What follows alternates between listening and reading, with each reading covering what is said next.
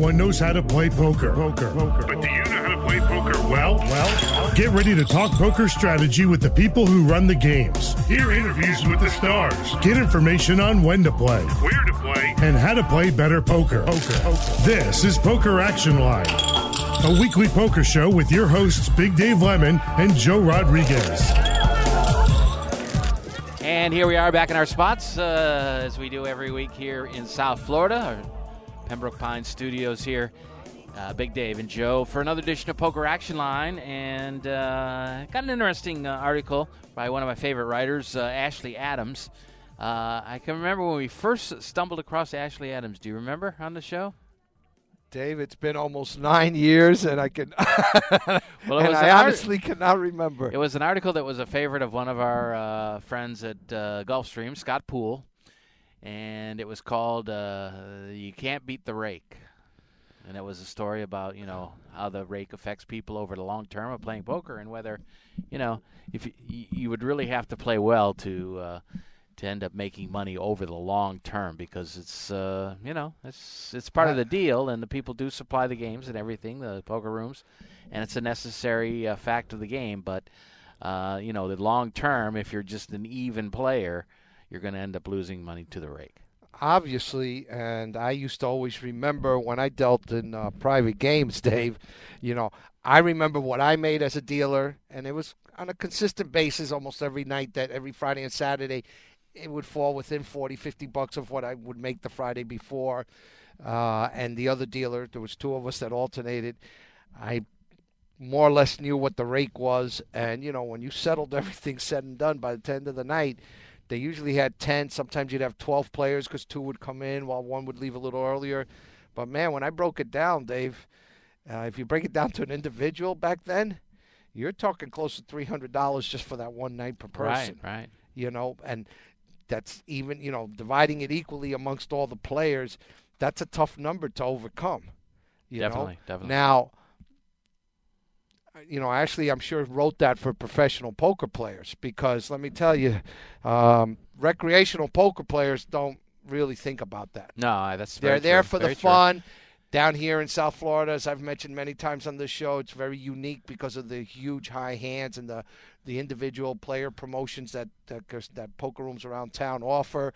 Those are all things that, people don't even think about the rake or the tip. But professional poker players, that's why the game, let me tell you, to me the game it was so miserable for dealers out in Vegas when I first played it back in the 90s. The rake was such a big thing, Dave. I don't know if you've ever seen this, but they were raking to the quarter, to the 25 cent. Okay. The rake. They actually had rolls of quarters in the dealer trays, so they could rake to the quarter because the players complained.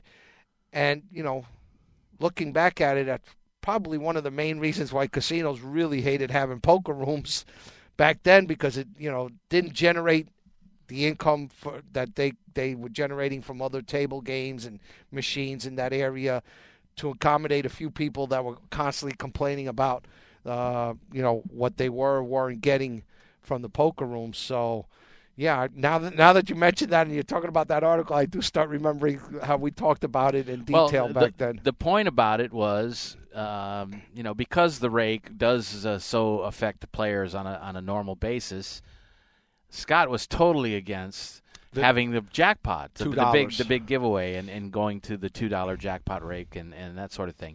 And like you say, the average recreational player doesn't even think about that stuff. But someone who plays on making a living and long term, you have to wonder, how you can beat these games. But hopefully you'll be one of the guys who hits one of those big jackpots one of these days. Exactly. And let me tell you, oh, my God, I would hear this, especially when I first started doing this and when I traveled to play poker in Vegas. When they started taking the $1 out, oh, my God, people were moaning and groaning and, I don't want this, I don't give a crap about the high hand. Now, when it's $100 that they're giving an hour, I could see that you don't want that money being taken out of a pot when you're a grinder at sitting at those tables for 7-8 hours like a regular job. But, once you start giving out $1,000 an hour, $2,000 an hour, 500 every 15 minutes, no one all of a sudden has a problem with that. No one has a problem with that. Down here, I remember Scott, if I'm not mistaken, Scott Poole was the last poker room in South Florida to hold out and go to the $2. Well, now it's and just, he you had can't to get away from it. You can't beat people. And, it was very admirable of Scott, but at the same time, he allowed some of the local competition to get a jump start on him when he could have been competing on an equal foot because he could have been offering a high hand. Gulfstream always had nice numbers, but if I remember correctly, they were slightly, at one point they were above Mardi Gras, and then all of a sudden Mardi Gras jumped ahead of them, and it just kept going forward and forward. And, once your competitors get a stronghold and get a foothold, I should say, on an area, it's hard for you to all of a sudden come back because now you got to come over the top, and it's going to come into your pocket. Your promotional costs now are not going to be close to what you're actually taking out in jackpot rake. Right. You're going to, like I had to do. First few months, first month I was $115,000 over that in promotions just to drag people into the hotel and to the poker room. And, eventually I was able to grind that down without losing a lot of revenue, and still maintain our customer fan base. So. Right. Well, there's no avoiding it. I mean, people have tried to even go the other way. Do you remember Frank Famiano that was at Dania? And he tried to drop the rake to $2 a hand instead of the $5 a hand, thinking that might bring him a big crowd. Well, nobody noticed and nobody showed up. Nobody anyway, cares. So First nobody of all, cared, and he took a beating. Exactly, he took a beating. And, well, listen, unfortunately, Dania did very well when it was a tournament, which is apparently what they are again, a tournament room. 1 day a week tournament? Yeah, well, not a 1 day, but, they can't, I don't see how they could survive. I know the numbers because I worked there for a year, dealing. They just don't get the day-to-day traffic that I had, that most of the other poker rooms have, that you need to survive. Right. People don't realize this, Dave, but being that I had to do some recent numbers for somebody concerning a poker room that may or may not be opening, they were looking at numbers of close to $200,000. And when you break it down, assuming that you can do $10,000 on Fridays and Saturdays, so figure you got 4 Fridays, 4 Saturdays, that's $80,000, right? That's $80,000, assuming that you've got 8 Fridays and Saturdays in a month. Some months you'll have 9, maybe even 10. But assuming that leaves you with 22 days to pick up $120,000. That comes out to almost $5,500 a day, Dave. I did the math just to prove something to somebody. And if you want to average $5,500 in a Sunday through Thursday, 18-hour days. That's rake. Okay? You're talking rake. about revenue. I'm talking about revenue, right? Rake. Okay. You have to average 3.5 tables every single hour that you're open. Right. So obviously, okay, maybe you open with 1 or 2 tables. You might get up to 6, maybe at the end of the night. But overall, that's what it's going to take at the average rake of $100 an hour per table. So how does a Florida City make money with 6 tables? Probably not making much, right? Well, they don't have to. Unless they have 6 all They the don't time. have to because they're not offering a whole lot. That's true. It's you understand? They're just looking to earn some revenue now, and I'm sure they were looking to put machines, build a very nice place down there and put machines, which I don't know if that's in jeopardy because of what's happened with Amendment 3 here in the state of Florida, but that was their reason for that. Right. They just wanted to get a fan base. I know dealers are doing quite well down there. I don't know. Is that so? Yes, I heard some of the dealers that I know are making a better living. I know 2 that went from Dania down there and are making a much better living down there than they were ever at Dania, and with the hours that they make you go through because their scheduling it just really sucks over here at Dania because of how they run their room. People, you can't run a regular schedule because some shifts aren't going to make any money whatsoever. Yeah, like Sunday, they used to have an early tournament. They switched to a 5 o'clock tournament. So if you go in there during the afternoon, there's no tables going from 1 to 5. And it's terrible. So what are you going to do? You're going to have people come in at 1 o'clock. I tried to, I just, they work on a completely different level than that I've worked under and run my poker room and my poker career, and their numbers, I don't understand how they're open with the numbers that they draw, to be honest with you. And the promotion, they give out good promotions. There's no doubt they give them out, but they gave up really quickly when early promotions, and unfortunately, the people who do go play poker there, you're still working there, you see what they do.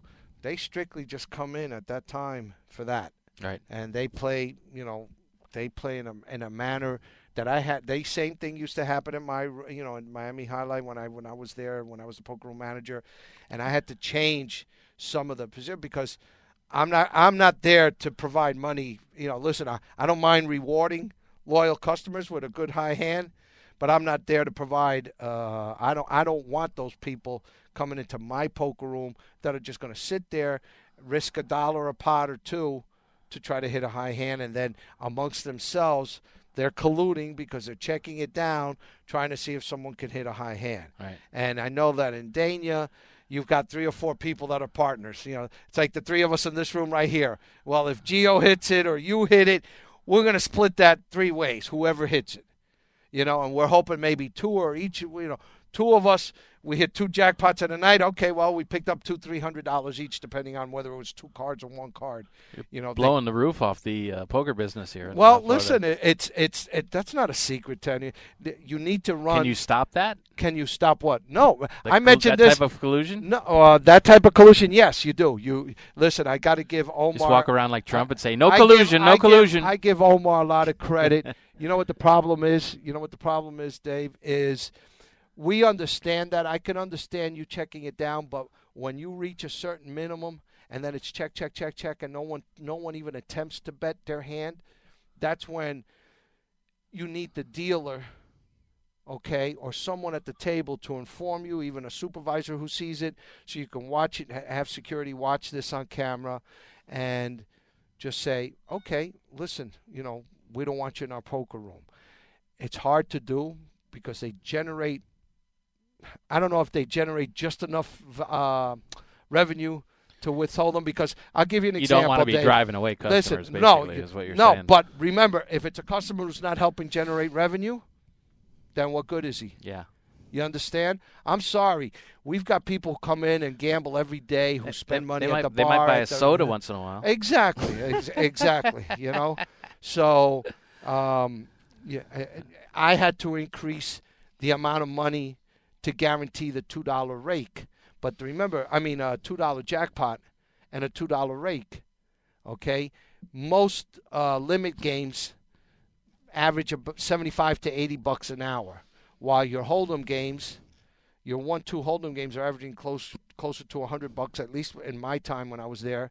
And the 2-5 games and higher, since we didn't really have time rate because we didn't get to a certain level, the 2-5 games with all the action down here usually it's a $5 pot every freaking hand. Right. So you're going to get $120 to $130 an hour there, depending on how good your deal is, how quickly the action moves. Okay? So big difference. Let's just use the lower number, 120 to 75. It's $45 an hour. That's a lot of money, believe it or not. So and the ones who are trying so hard to get that, that 500 every 15 minutes or whatever the promotional dollars are that a poker room's offering, the ones who live by that are those players that go there. And dealers have a tough time because they tip you very well. They really, they don't tip you well in the hands because you're lucky to get $1, but if they hit something big. But if they hit a jackpot, most of them give you 10% of whatever the prize is. So dealers, that's why it's a double-edged sword. You want to stop it, but as a dealer, if you're lucky enough to give out a high hand with those folks, you're going to earn a $50 tip right there if it holds up. Okay, well, getting back to Ashley Adams, this article that we're going to talk about later in the show tonight is regarding math. Math in poker, which is essential, but doesn't have to be too deep. It can be pretty basic, and he talks about not ignoring other factors when you are weighing your decisions. So there's a little 5-question quiz on what you think the answers are. I'm very curious to see how they go about it, because I have a completely different spin on how some of these math things. You've seen Card Player when they put out the hands and they go percentage after the flop, before the flop. Yeah, well, that's easy to know when you know what the opponents have. Yeah. But while they're still betting to be going on. There's a couple of tools where you count the outs and, you time something. Bernard Lee had a pretty simple formula that he talked about it years back. Right. You know what the percentage, because I hate when people say, oh, you have to play numbers. You know what the numbers are for the cards that you need to hit. But you don't know if that card comes with a suited card, whether that helps you or not. So okay. Well, we'll get to that a little later in the show. Also, we'll try to talk about what's happening as we move into 2019 with online poker or different states. We'll talk about a couple of states and where they stand. But we last week when we were on the show, we were talking about the Cherokee event, Harris Cherokee for the WSOP circuit. They were down to the final table. And he was last at the table at the time, but he made a big comeback. Jake Baisley, who's from Cincinnati and very well known on the tour, and he wins his 4th circuit title by taking down the main event in North Carolina, and he defeated 1,127 opponents to win the $1,700 main event buy-in and take home $316,000. Head-to-head play, he defeated Kyle Cartwright. He was a 7-time ring winner on the circuit, but he could not pick up one this time. He also owns a bracelet on the World Series out in Vegas. But the winner, Baisley, wins this one. Finishing 3rd was Toby Boaz, who's from, I believe, the west coast of Florida, if I'm not mistaken, over down there. And also in 4th place was Ian Holt, and Mai Chatib clawed her way back from the dead, but eventually went out in 5th place. So that was the top 5 there as they finished it up in Cherokee. Also, there's one tournament going on right now in South Florida here, the main event of the Isle Classic. We talked a little bit about that last week and how it kind of snuck up on us this year because they moved it up a month. It used to be in January. Now it's in December. But they are on day 2 now, and they started today with about 60 players. They're down to 17 right now. And a lot of local big names here. If you follow poker regularly at some of the tournaments down here, but Scott Zackheim, Matt Smith, Elliot Zeidman, all still alive. Scott Baumstein is not from South Florida, but he is in town to play this tournament. Nancy Birnbaum, very good player, is also doing very well here. And Hunter Sishi, who just wrote a book and is pretty well known in this area. Other players that are still alive, A.J. Gambino, Tom Giddy, and Dennis Sear. So we'll keep an eye on that one as they play down to a finish. I think they have to play till they get to the final table, and then they'll come back tomorrow. But we'll take a look at that as well a little bit later on. Also, a couple announcements from the major tours. The World Poker Tour, which is always obviously played at the Bellagio. In fact, the 5 Diamond Classic gets underway this weekend. And actually middle of the week, I think it starts, and then we'll finish up toward the weekend. But they've always played there. But the Venetian has kind of been a little bit independent out in Vegas for tournaments. They've had their Deep Stack series for many, many years, but they just announced Sheldon's Sheldon Adelson. Adelson's casino. Yeah, it's just that in the Palazzo. I think that he owns in the Sands. I think. In the Sands. Okay. But the Venetian will be teaming up with the World Poker Tour next year in March 22nd through the 26th. And they'll have the WPT Vegas Showdown there, $3,500 buy-in with $1 million prize pool. Of course, WPT has been for years at the Bellagio, at the Aria, and some other major places out there. But we'll keep an eye on that next year. It's in March. They have not yet announced the date at the Seminole Hard Rock, so we're still keeping an eye out for that. Let's take our first break on the show, and when we come back, we'll get to this article by Ashley Adams. Practical Probability in Poker, a Quiz is the name of it, and I wanted to kind of go over it. It's pretty interesting. So we'll talk about that. He later expands on one of the questions, so if we have time at the end, we'll go back and talk a little bit more about one of those questions. But we'll see how Joe handles the quiz. When we return, we'll get to that when we come back. Thanks for listening to Poker Action Line. We'll be back after these messages. This is Poker Action Line. This is Big Dave for PlaceYourChipsCaribbean.com. Want to know what's really cool? Your charitable tax-deductible donation every time you play. PlaceYourChipsCaribbean.com, the feel-good gateway to fun and prizes. Play free. Learn our system. Get 50,000 free chips and play for prizes. Play for scholarships that benefit Caribbean students. PlaceYourChipsCaribbean.com. Take it from Big Dave. A win for you is a donation to Caribbean education. PlaceYourChipsCaribbean.com. It takes 12 years to create a graduate. It takes about the same time to create a dropout. The difference between a child becoming one or the other could be you. Studies prove that reading to a child regularly dramatically improves reading skills. And kids who read well by 3rd grade are 4 times as likely to graduate. So United Way is calling for 1 million volunteers over the next 3 years. We're asking you to step up, make a pledge, tutor a child who needs help, mentor a kid who needs someone on their side. Volunteer to read to children. Make a difference. Because when a child advances, we all advance. Entire communities improve. The path to success or failure starts long before graduation day. And the difference between a graduate and a dropout could be you. Be a reader, tutor or mentor. Give, advocate, volunteer. Live United. Take the pledge. Go to liveunited.org now. Brought to you by United Way and the Ad Council. WFO Radio NHRA Nitro is all about the NHRA Drag Racing Series. Featuring the NHRA's Alan Reinhart. Race winners stop by to talk about bringing home the Wally. Every Tuesday night following NHRA national events. NHRA Nitro is available on demand anytime on the WFO radio application and at WFOradio.com. Okay, back on the show, Big Dave and Joe, and you might be one of those players that when they mention math in poker say, I don't really need that, which is basically me. I don't really work very hard at that end of it and trying a few things. Probably would have a better game if I did, but I don't play that often anyway, and mostly online, so a lot of the numbers and that sort of thing are calculated for you pretty much, it seems like.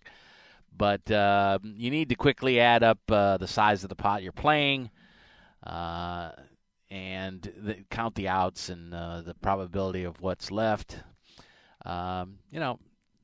It's really not that extensive, to be honest. Yeah, but I love how they do that because that's assuming you're putting an opponent on a particular hand that you've got to try to beat.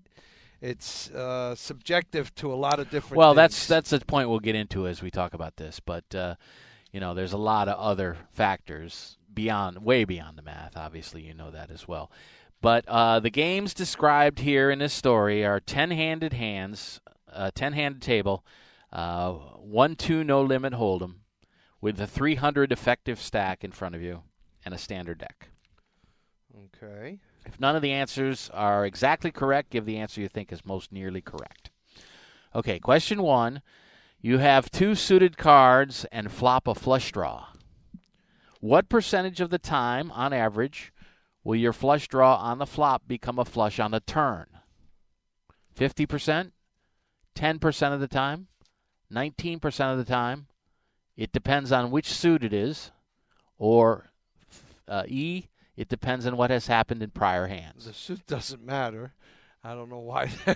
If you're talking about two of, let's say you have 2 hearts and 2 hearts come on the flop. Yeah. Okay, so you've got 5 known cards that you know, the 3 that are on the flop and the 2 there. So you've got a 47. You got 9 into 47. It's probably going to be somewhere around 19%. So 19% is correct. That's the way to figure it. 47 unseen cards, 9 remaining unseen cards in your suit. Exactly what you said. The suit and the prior action are irrelevant. 19.15% of the time is the correct answer. So 19 would be the closest. Can you believe that, Gio? I've been around the block once or twice. Okay. This is preposterous. How dare you be so wrong? Question 2. You have 2 suited cards, and you turn a flush draw. not the flop, but on the turn you get the flush draw. What percentage of the time will your flush draw on the turn become a flush on the river? A, slightly more frequently than in question 1 above. You're talking about what is your percentage to hit it on the river instead of on the right. The, if you get the flush draw on the turn. On the turn. On the turn. Okay. Then how many? What is the percentage? You've still got listen 9 cards. Listen to the answers. Go ahead. A, slightly more frequently than in question 1. Slightly less frequently than in question 1. The same as in question 1. It depends on which suit it is. Or E, it depends on what has happened in prior hands. Because 1 less card is in the deck, you now have 46 cards with 9 still left to go for you to hit your card, but only 1 to come. I would imagine it's 950. I don't need an exact number. I mean, just more or less than 1. Just on the river, it would probably be just slightly ahead of that 19% because Correct. 1 less card came out. Correct. 19.57 is the correct number. Slightly higher than the probability of turning a flush on the turn when you have the flush draw on the flop. Number 3, and this is a pretty cool question. You are under the gun holding kings, pocket kings, and raise to $15. Everyone folds except one other player who raises to $45. What percentage of the time does your opponent hold aces, pocket aces? Roughly 0.5% of the time, roughly 25% of the time, 50% of the time, nearly 100% of the time, or it depends on what has happened in prior hands. And what were they, the first few percentages on that? 0.5, 25, 50, or 100. It's got to be 0.5. The exact answer, he says, is actually it depends on what happened in prior hands.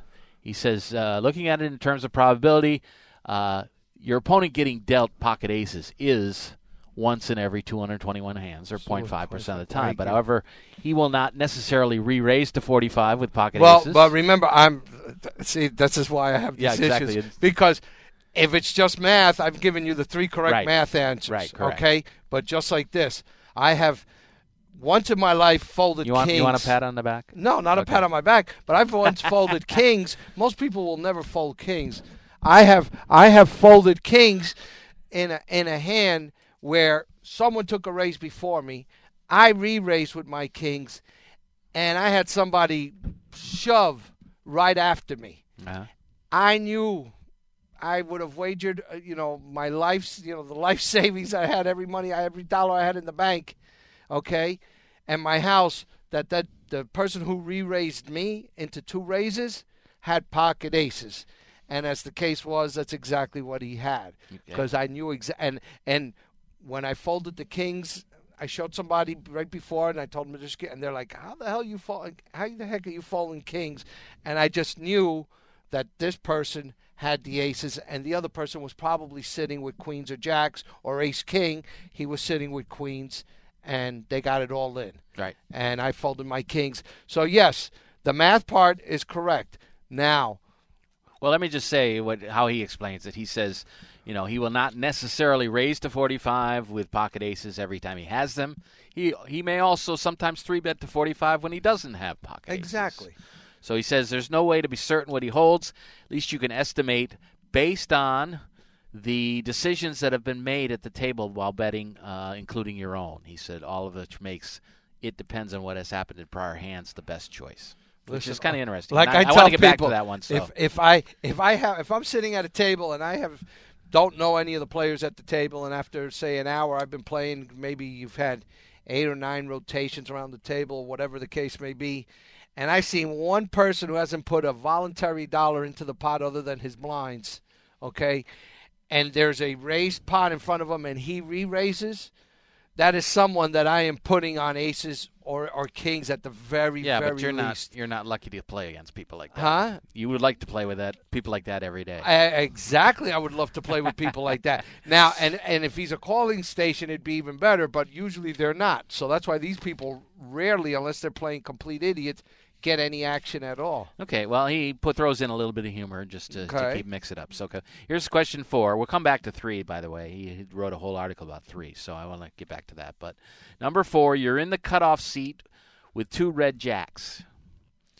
A player under the gun raises to 12. 2 players call him before the action gets back to you. You re-raise to 30. The button calls, as does the pre-flop raiser and the 2 callers. So you got 5 people still in the hands.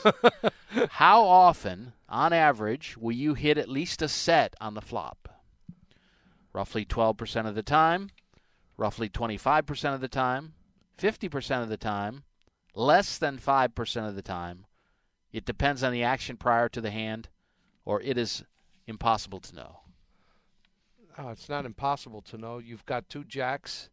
So that's 50 cards that are left. There's 2 of them that help you, so it's 25. What was the percentages again? 12, 25, 50, or less than 5. I want to say 12%. That is correct.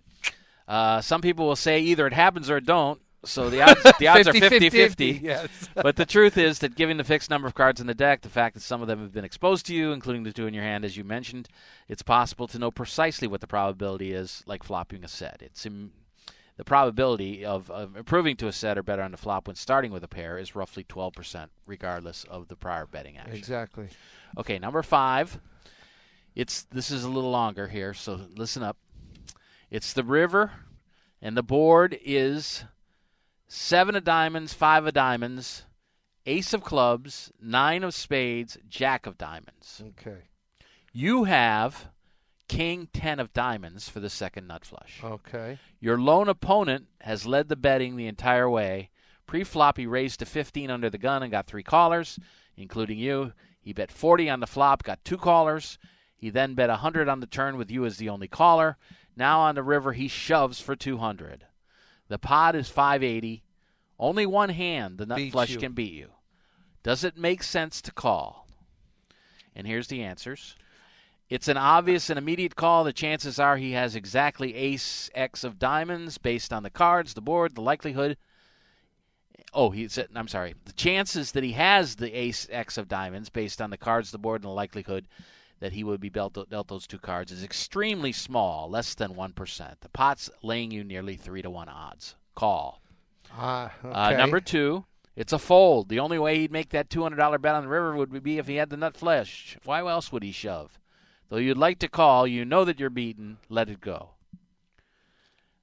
C, since you're getting much better than even money, you should surely call. Yes, the chance that he was dealt exactly ace X of diamonds is very small, and yes, his betting action on the river indicates a very strong hand, perhaps the nut flush.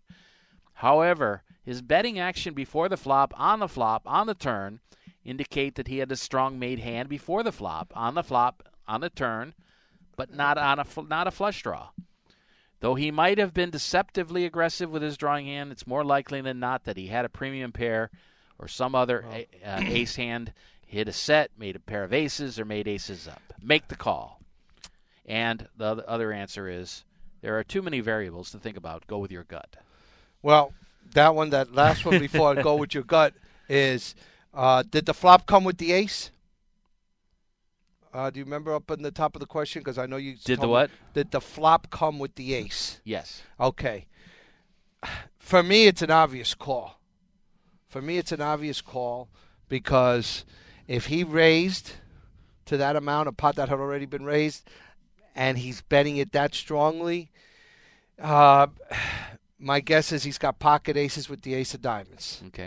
Okay, so he knows that no one else has that ace of diamonds, so he knows no one can be drawing to the nut flush. And I'm thinking, hey, if I flop 3 aces, and if it comes runner diamonds, I'm going to bet it out. I'm going to put enough pressure so that people do not call me who have 2 weak diamonds in there. I also can improve with pairing the board with 2 cards to come. If I had the trip aces, I'd have bet the hand the way that you just indicated that this person bet the hand. And if I got the king X of diamonds and I got the second nut, well, God bless you. If you had the ace X of diamonds, you're going to take my money because I'm making that call. So your answer I may even take a raise for all my chips at that point if I know the player has pocket aces. The answer. So your answer is, since you're getting much better than even money, you should surely call, and that is the correct answer. Saying it's a fold is wrong because it fails to consider the entire betting history of the hand. Obviously, when he's leading out before the jack comes on the river, he has something else probably, right? Well, he doesn't have ace-king of diamonds because you've got the king of diamonds. So unless he's a crazy enough player to raise ace-x, any suit, in this case diamonds, he's raising it at best with an ace-queen of diamonds.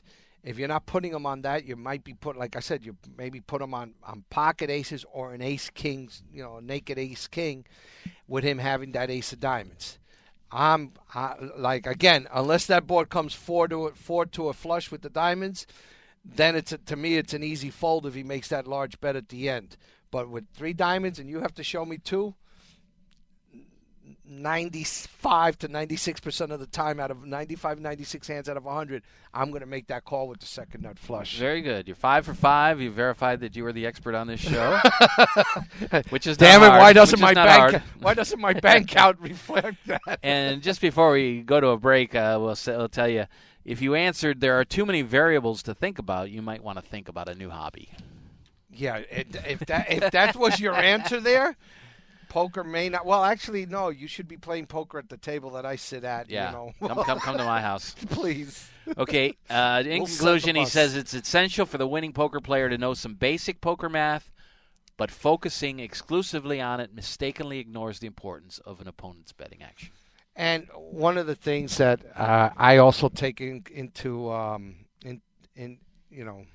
account, and I forgot for some reason I can't remember the. When some people make a bet and it's on the turn, Dave, and you know that you've got a draw, it's future bets that you're going to earn money on too. That someone had told me, and I can't remember the exact name that they talked about it. Unexpected value or something, that your EV is that you might get more money even on the turn. So the percentage of you calling it is high. You're getting more of a percentage because of the expected money that you're going to earn if you hit your hand. Okay. And I never calculated it like that, and I have over the last few years, taken that more into account. It's like a balance scale. You're going to lose more money on certain hands, but when you do hit, you're hitting a lot bigger pots because no one's putting you on that particular hand. So, like they say there, you have to take into account the player that you have and how crazy they could get if you make your hand. So now you might actually stack a player, and for a small percentage of your stack to call to try to. And I want to take it back. You weren't 5 for 5. You were actually 4 for 5 because the middle question, the correct answer was depending on the betting. So you made the same mistake that a lot of people made, but he does come back with another article to explain why that's wrong. The 0.5 is wrong. So we'll come back. We'll talk more about that when we come back. And I made the correct math thing there. The math was correct, and the patient died. There, sometimes, like I say, the operation was a success, but the patient died anyway. Exactly. Don't forget, you can always listen to the program on PokerActionLine.com. Probably the best place to do to get the show is on SoundCloud. We tell people that it's a great service. You can also follow us on SoundCloud and get immediate notifications when the show is posted. Which is usually Monday nights, somewhere between 10 and 11 o'clock in the evening. But it can be different sometimes. We do it on a different day if we have a conflict with the studio or some other problem with our personal lives, which can change when we do the show. Anyway, of course, you can get it on iTunes. Just search Poker Action Line. You can subscribe to it there as well. Or you can go to the Hold'em Radio Network and pick up the show there on the Poker Fuse podcast page, on Stitcher.com, anywhere you get your podcasts. Poker Action Line, just search it, and we hope you'll join us every week. We're working on a couple of guests. One guest I want to have on after the first of the year is Alex Fitzgerald, I believe his name is, the Assassinato. He's known as. He's writes in Card Player and a few other places. He's done a couple of books. I have his last book, and then he's now coming out with a new one very shortly. So he's going to be doing some interviews, so we'll get him on the show to talk about some great stuff. He's an excellent writer. and we will talk with him as well. So that's one of the things we're working on for after the first of the year. We'll have a couple of best of shows in December, probably the 24th and the 31st to be posted. So we hope you'll pick up anything you missed earlier in the year. We'll be back when after these messages. We return with another segment of Poker Action Line. This is Poker Action Line. Hi, this is Big Dave from PokerActionLineRadio.com. I want to let all avid poker players know about a great new lottery game that was developed by one of our sponsors, Atlantic West Management Group. This game is now available worldwide on the Internet and will be served as Place Your Chips Caribbean and operated on the Internet as an international lottery by Atlantic West. The Texas Hold'em poker-like game is perfectly legal everywhere and presented as a lottery game with tickets available on the Internet. You can win Pick 6 lottery tickets and cash prizes by using your poker playing skills. It's open to lottery players worldwide, and right now this game is in a play-for-free test mode, and you are not obligated to purchase anything. You can get 50,000 free play chips per ticket for the purpose of evaluating the game with no prizes awarded until the game goes live. The lottery customer can purchase a ticket with a unique number that will grant them entry into one of many Texas Hold'em poker tables with a chip stack, and like a lottery game, the prize value will be based on ticket sales. That chip stack will be valid for the remainder of the week, as players can access the site as often as they like to try and take the chip lead. At the end of the week, the highest chip stacks will be awarded lottery prizes, and if you lose all your chips, the lottery ticket becomes null and void. As with regular lottery games, you can purchase as many entries as you like. However, each ticket stands on its own merit, and much like the regular lottery, the results of multiple tickets cannot be combined toward a prize.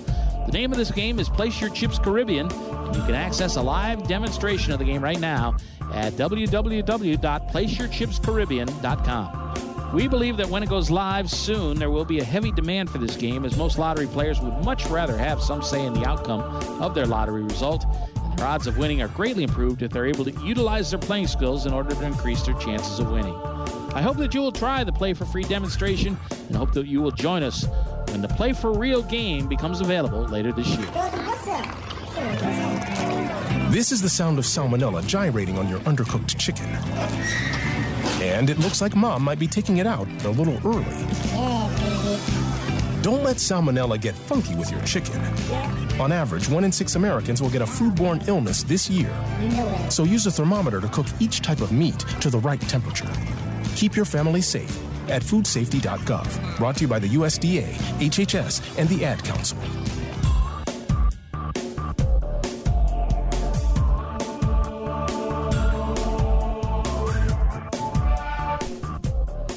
Back on the show, Big Dave and Joe. I want to go back to that question number 3 on the quiz involving holding pocket kings and being re-raised. Being re-raised with a 3x raise. And Joe was right. It was roughly 0.5% percentage-wise, right? Percentage time, because you get one, it's I pocket think aces. once out of every 221 hands. Correct. Or something. Okay. Correct. But most poker players know that. Okay, and if you don't and you listen to the show, now you do. That's not just aces. That's your chance of hitting any kind of set, no matter what pocket pair you're holding. Well, I think an explanation is justified here. It depends on what has happened in prior hands is the correct answer, according to Ashley, because he has 3-bet you, and that changes things. He said, while you're correct in the pocket aces, percentage of the time that you might get that, it is 0.5% of the time, but it becomes largely immaterial once the player 3-bets. Well, exactly, and I was just giving what the mathematical answer was to that question.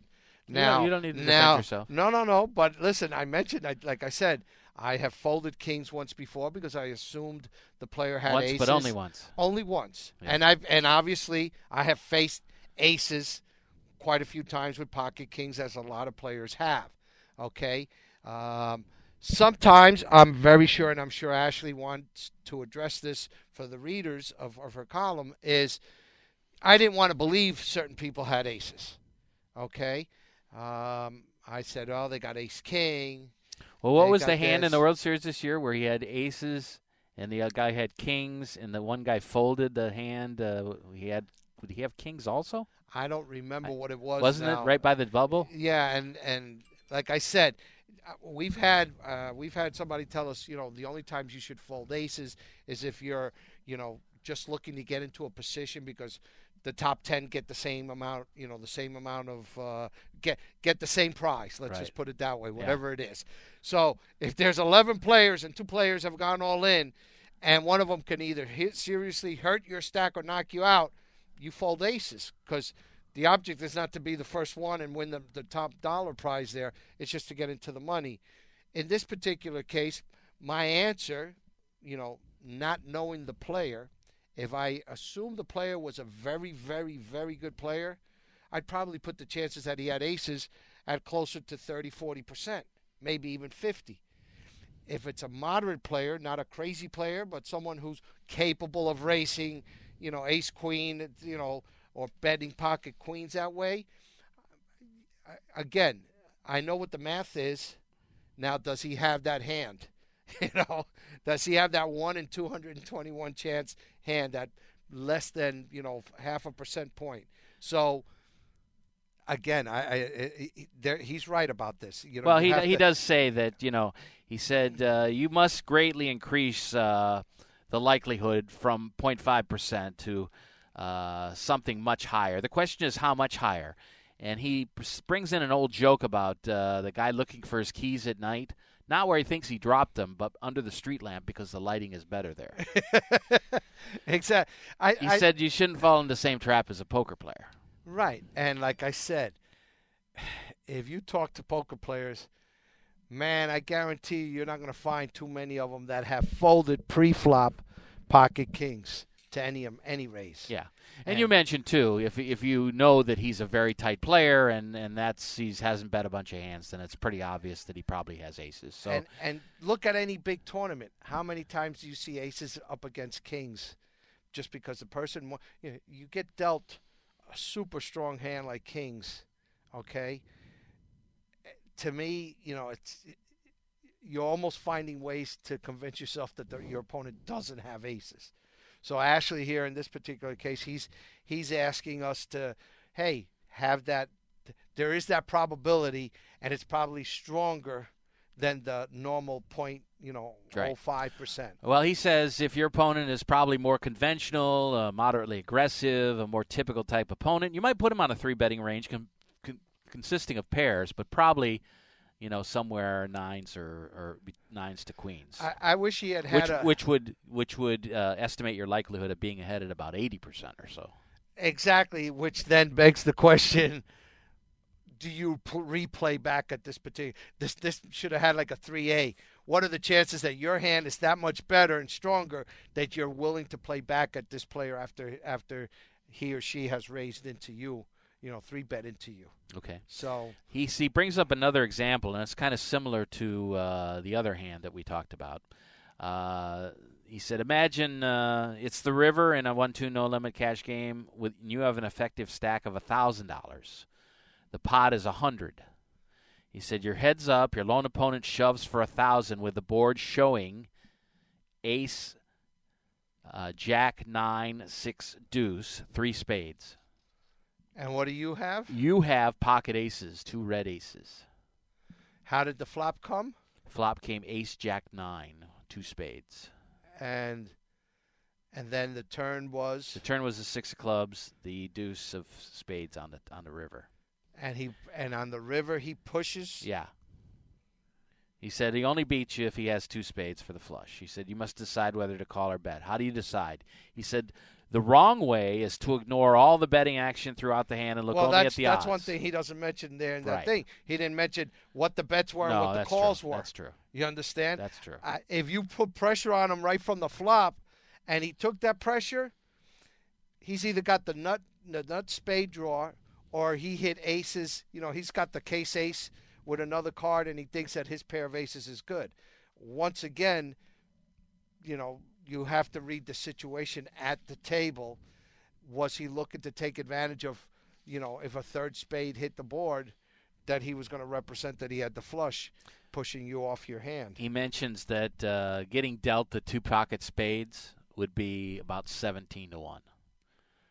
getting dealt the 2 pockets. Oh, Spades. Okay. He said, she said that would warrant a call, but the odds that he has pocket spades are surely much higher, depending on how he bets. He said the things you want to look at is, did your opponent call your escalating bets on all the streets?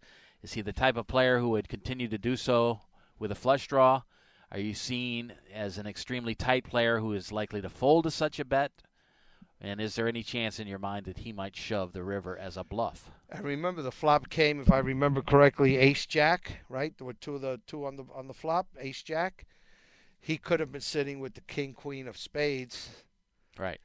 And not only having the nut flush draw, but having the nut straight draw also giving him more outs to try to hit the winning hand. I think, well, finally, that the point really is that math is important, but, you know, the entirety of the game, as we always discuss, and watching what the player does along the way, you know, needs to justify the math at times. It does, but like I said, Dave, lots of players will look at this and not take into, not be concerned about what the percentage is, because it's still lower, you know, and they're going to say to themselves, you know, like I said, 1 in 221, you're going to talk yourself into, damn, I can't fold pocket kings here. Can I fold trip aces into a bet like this on the river? Was this guy? I don't think was I could. This guy crazy enough to call? You know, now if you let this guy sneak in with minimal bets, and then he shoves, maybe I probably lay him down because I don't have that much invested in the pot.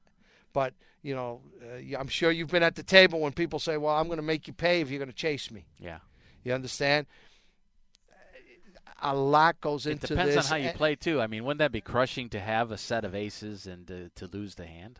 Well, that's part of being a great poker player, sure. Is realizing that you have a monster hand and someone just has a slightly better monster hand than you do, and having the conviction and courage to say, you got me beat. Yeah. 90-something% of the people, 98, 99% of the people can't do that. Yeah. When we I see this, I can't do that. When we see that on TV, that people lay it down. We've discussed how Daniel Negreanu's. We've seen him make calls just to verify in tournaments that he's put his opponent on the correct hand. That's an investment because he figures, I know I'm going to be able to catch this guy later on. I wanted to see if he chased, if he did this. You know, you're storing all of this to memory. You're putting that in that file, so later on, if you happen to face this particular person, you know their pattern of play. Okay, when we had Jerry Yang on the show, remember I asked him, there was a hand when he had jacks to queens on the final table, and I said, how did this guy lay this hand down to you? And being that I had not seen it and had not have come up, he had played a previous hand and saw this man lay down kings that he explained to us on the radio, which now gives credence to the move that he made, even if he assumed the player had a better hand. He knew if that player had aces when he raised, that guy would have re-raised them pre-flop. So, like I said, poker is a very complex game that we talk about here, Dave. It's not only the math, but studying your opponent, studying the situation. Position is so big. To be a successful top-tier poker player, you have to excel at almost every single one of these aspects. Yeah, absolutely. Okay, we'll take our final break. We'll come back. We'll take a look at online poker, where it's headed after the first of the year in a few major states around the country. We'll talk about that when we return. You're listening to Poker Action Line. Hope you're enjoying the show. We hope you stick around to the very end. We'll be back right after these messages. This is Poker Action Line. Hi, this is Big Dave from PokerActionLineRadio.com. I want to let all avid poker players know about a great new lottery game that was developed by one of our sponsors, Atlantic West Management Group. This game is now available worldwide on the Internet and will be served as Place Your Chips Caribbean and operated on the Internet as an international lottery by Atlantic West. The Texas Hold'em poker-like game is perfectly legal everywhere and presented as a lottery game with tickets available on the Internet. You can win Pick 6 lottery tickets and cash prizes by using your poker playing skills. It's open to lottery players worldwide, and right now this game is in a play-for-free test mode, and you are not obligated to purchase anything. You can get 50,000 free play chips per ticket for the purpose of evaluating the game with no prizes awarded until the game goes live. The lottery customer can purchase a ticket with a unique number that will grant them entry into one of many Texas Hold'em poker tables with a chip stack, and like a lottery game, the prize value will be based on ticket sales. That chip stack will be valid for the remainder of the week, as players can access the site as often as they like to try and take the chip lead. At the end of the week, the highest chip stacks will be awarded lottery prizes, and if you lose all your chips, the lottery ticket becomes null and void. As with regular lottery games, you can purchase as many entries as you like. However, each ticket stands on its own merit, and much like the regular lottery, the results of multiple tickets cannot be combined toward a prize. The name of this game is Place Your Chips Caribbean, and you can access a live demonstration of the game right now at www.placeyourchipscaribbean.com. We believe that when it goes live soon, there will be a heavy demand for this game, as most lottery players would much rather have some say in the outcome of their lottery result. Their odds of winning are greatly improved if they're able to utilize their playing skills in order to increase their chances of winning. I hope that you will try the Play for Free demonstration, and hope that you will join us when the Play for Real game becomes available later this year.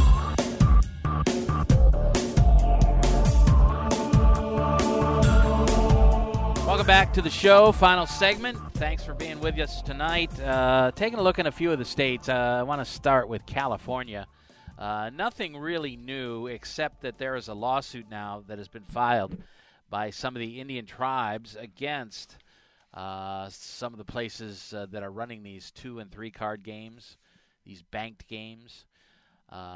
The Rincon band of Lusino Indians and the Santa Ynez band of Chumash Indians have filed a suit against the card room industry in the state of California about the banked games, which the players supposedly play against the house. These games are supposed to be the sole property of the Indian casinos called Class 3 gaming, but the Indians are alleging that the card rooms are encroaching on their operations.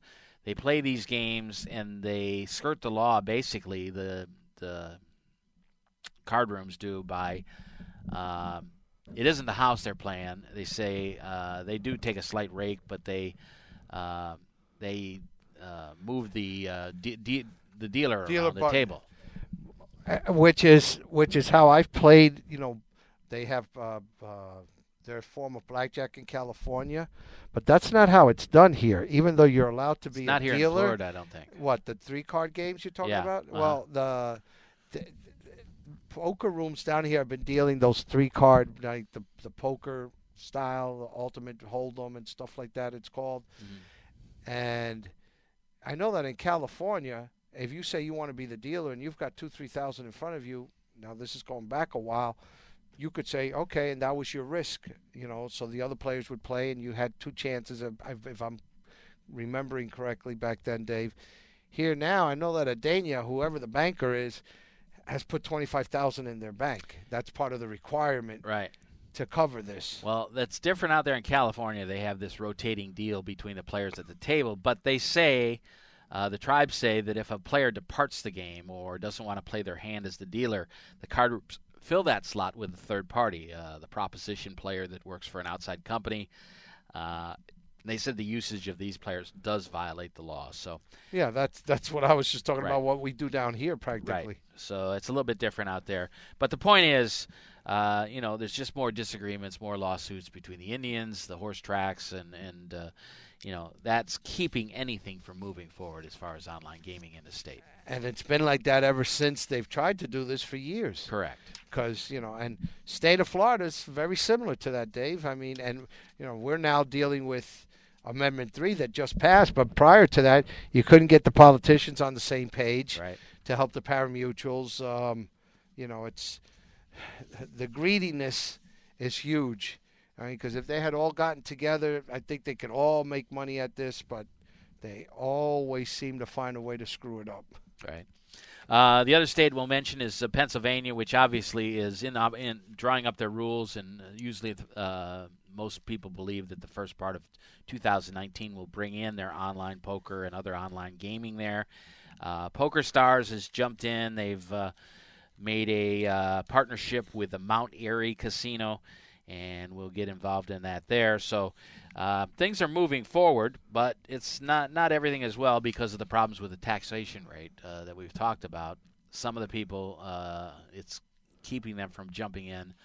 But online casinos will certainly will come first, and then online poker will have problems turning a profit with that high tax rate, I think. So we'll see what happens with that. But they're still moving forward, and we'll see what happens.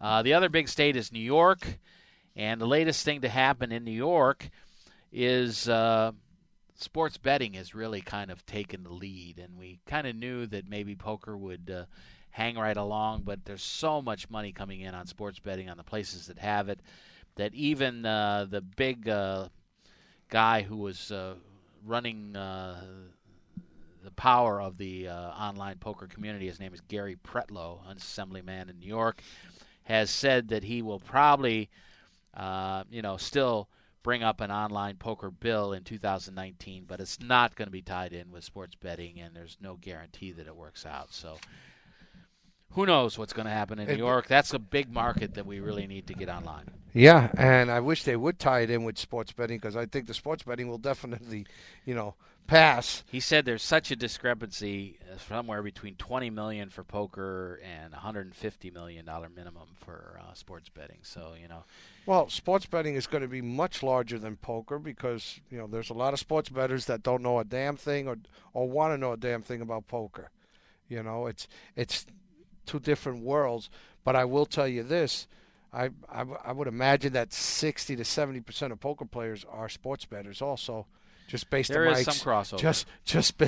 Just based on my experience of many years of watching, people that I've dealt to, games I've played in, being the manager. I know there's a large percentage of the poker players that are betting on sporting events. It's no secret, Dave. And my thinking is, we don't get poker, but you know what? Now with the sports betting, I have a feeling all these offshore sites are taking a big hit with their customers being able to bet it legally in their states. The final one is Michigan, who is still trying to push forward and hopes to have online poker after the first of the year as well. This is kind of their last opportunity because these bills carry over. There was some advancement and to get it on the floor and that sort of thing, but after 2018 going into 2019, the bill will not roll over. They don't carry over into odd-numbered years in Michigan. So bills are effectively alive for 2 years. So if it goes no further this year in 2018, it's going to have to start all over. So big question. Again, you have 3 brick-and-mortar casinos in the Detroit area, and there's some battle there going on, but we'll see what happens. But still pushing hard to try to get something done in Michigan, so we'll see what happens. I'm going by the way of Prohibition. It took, 14, 15 years before they repealed it. Yeah. So I have a feeling we still got another 6 or 7 years to go before this gets figured out. Very true, and we'll have to keep a close eye on it, which we'll do after the first of the year. See if we can get the people from the Poker Alliance coming on, and we'll see what happens. Wow, there's the Seattle Seahawks with their neon green, puke baby green uniforms, all one color. That's going to do it for the show. We appreciate it, you being with us, and we'll look forward to having you back next week. We'll work on a few things, and we'll have our best of shows at the end of the year. Big Dave Lemon, Joe Rodriguez, as usual, and our boy Gio, and of course Gio, hanging in. And we're headed for the holiday season. We hope you have a happy one. And we'll be back next week with another live show as we bring it to you next week here on Poker Action Line. The views and opinions of the hosts, guests, or callers are not necessarily those of the station, its owners, advertisers, or agencies.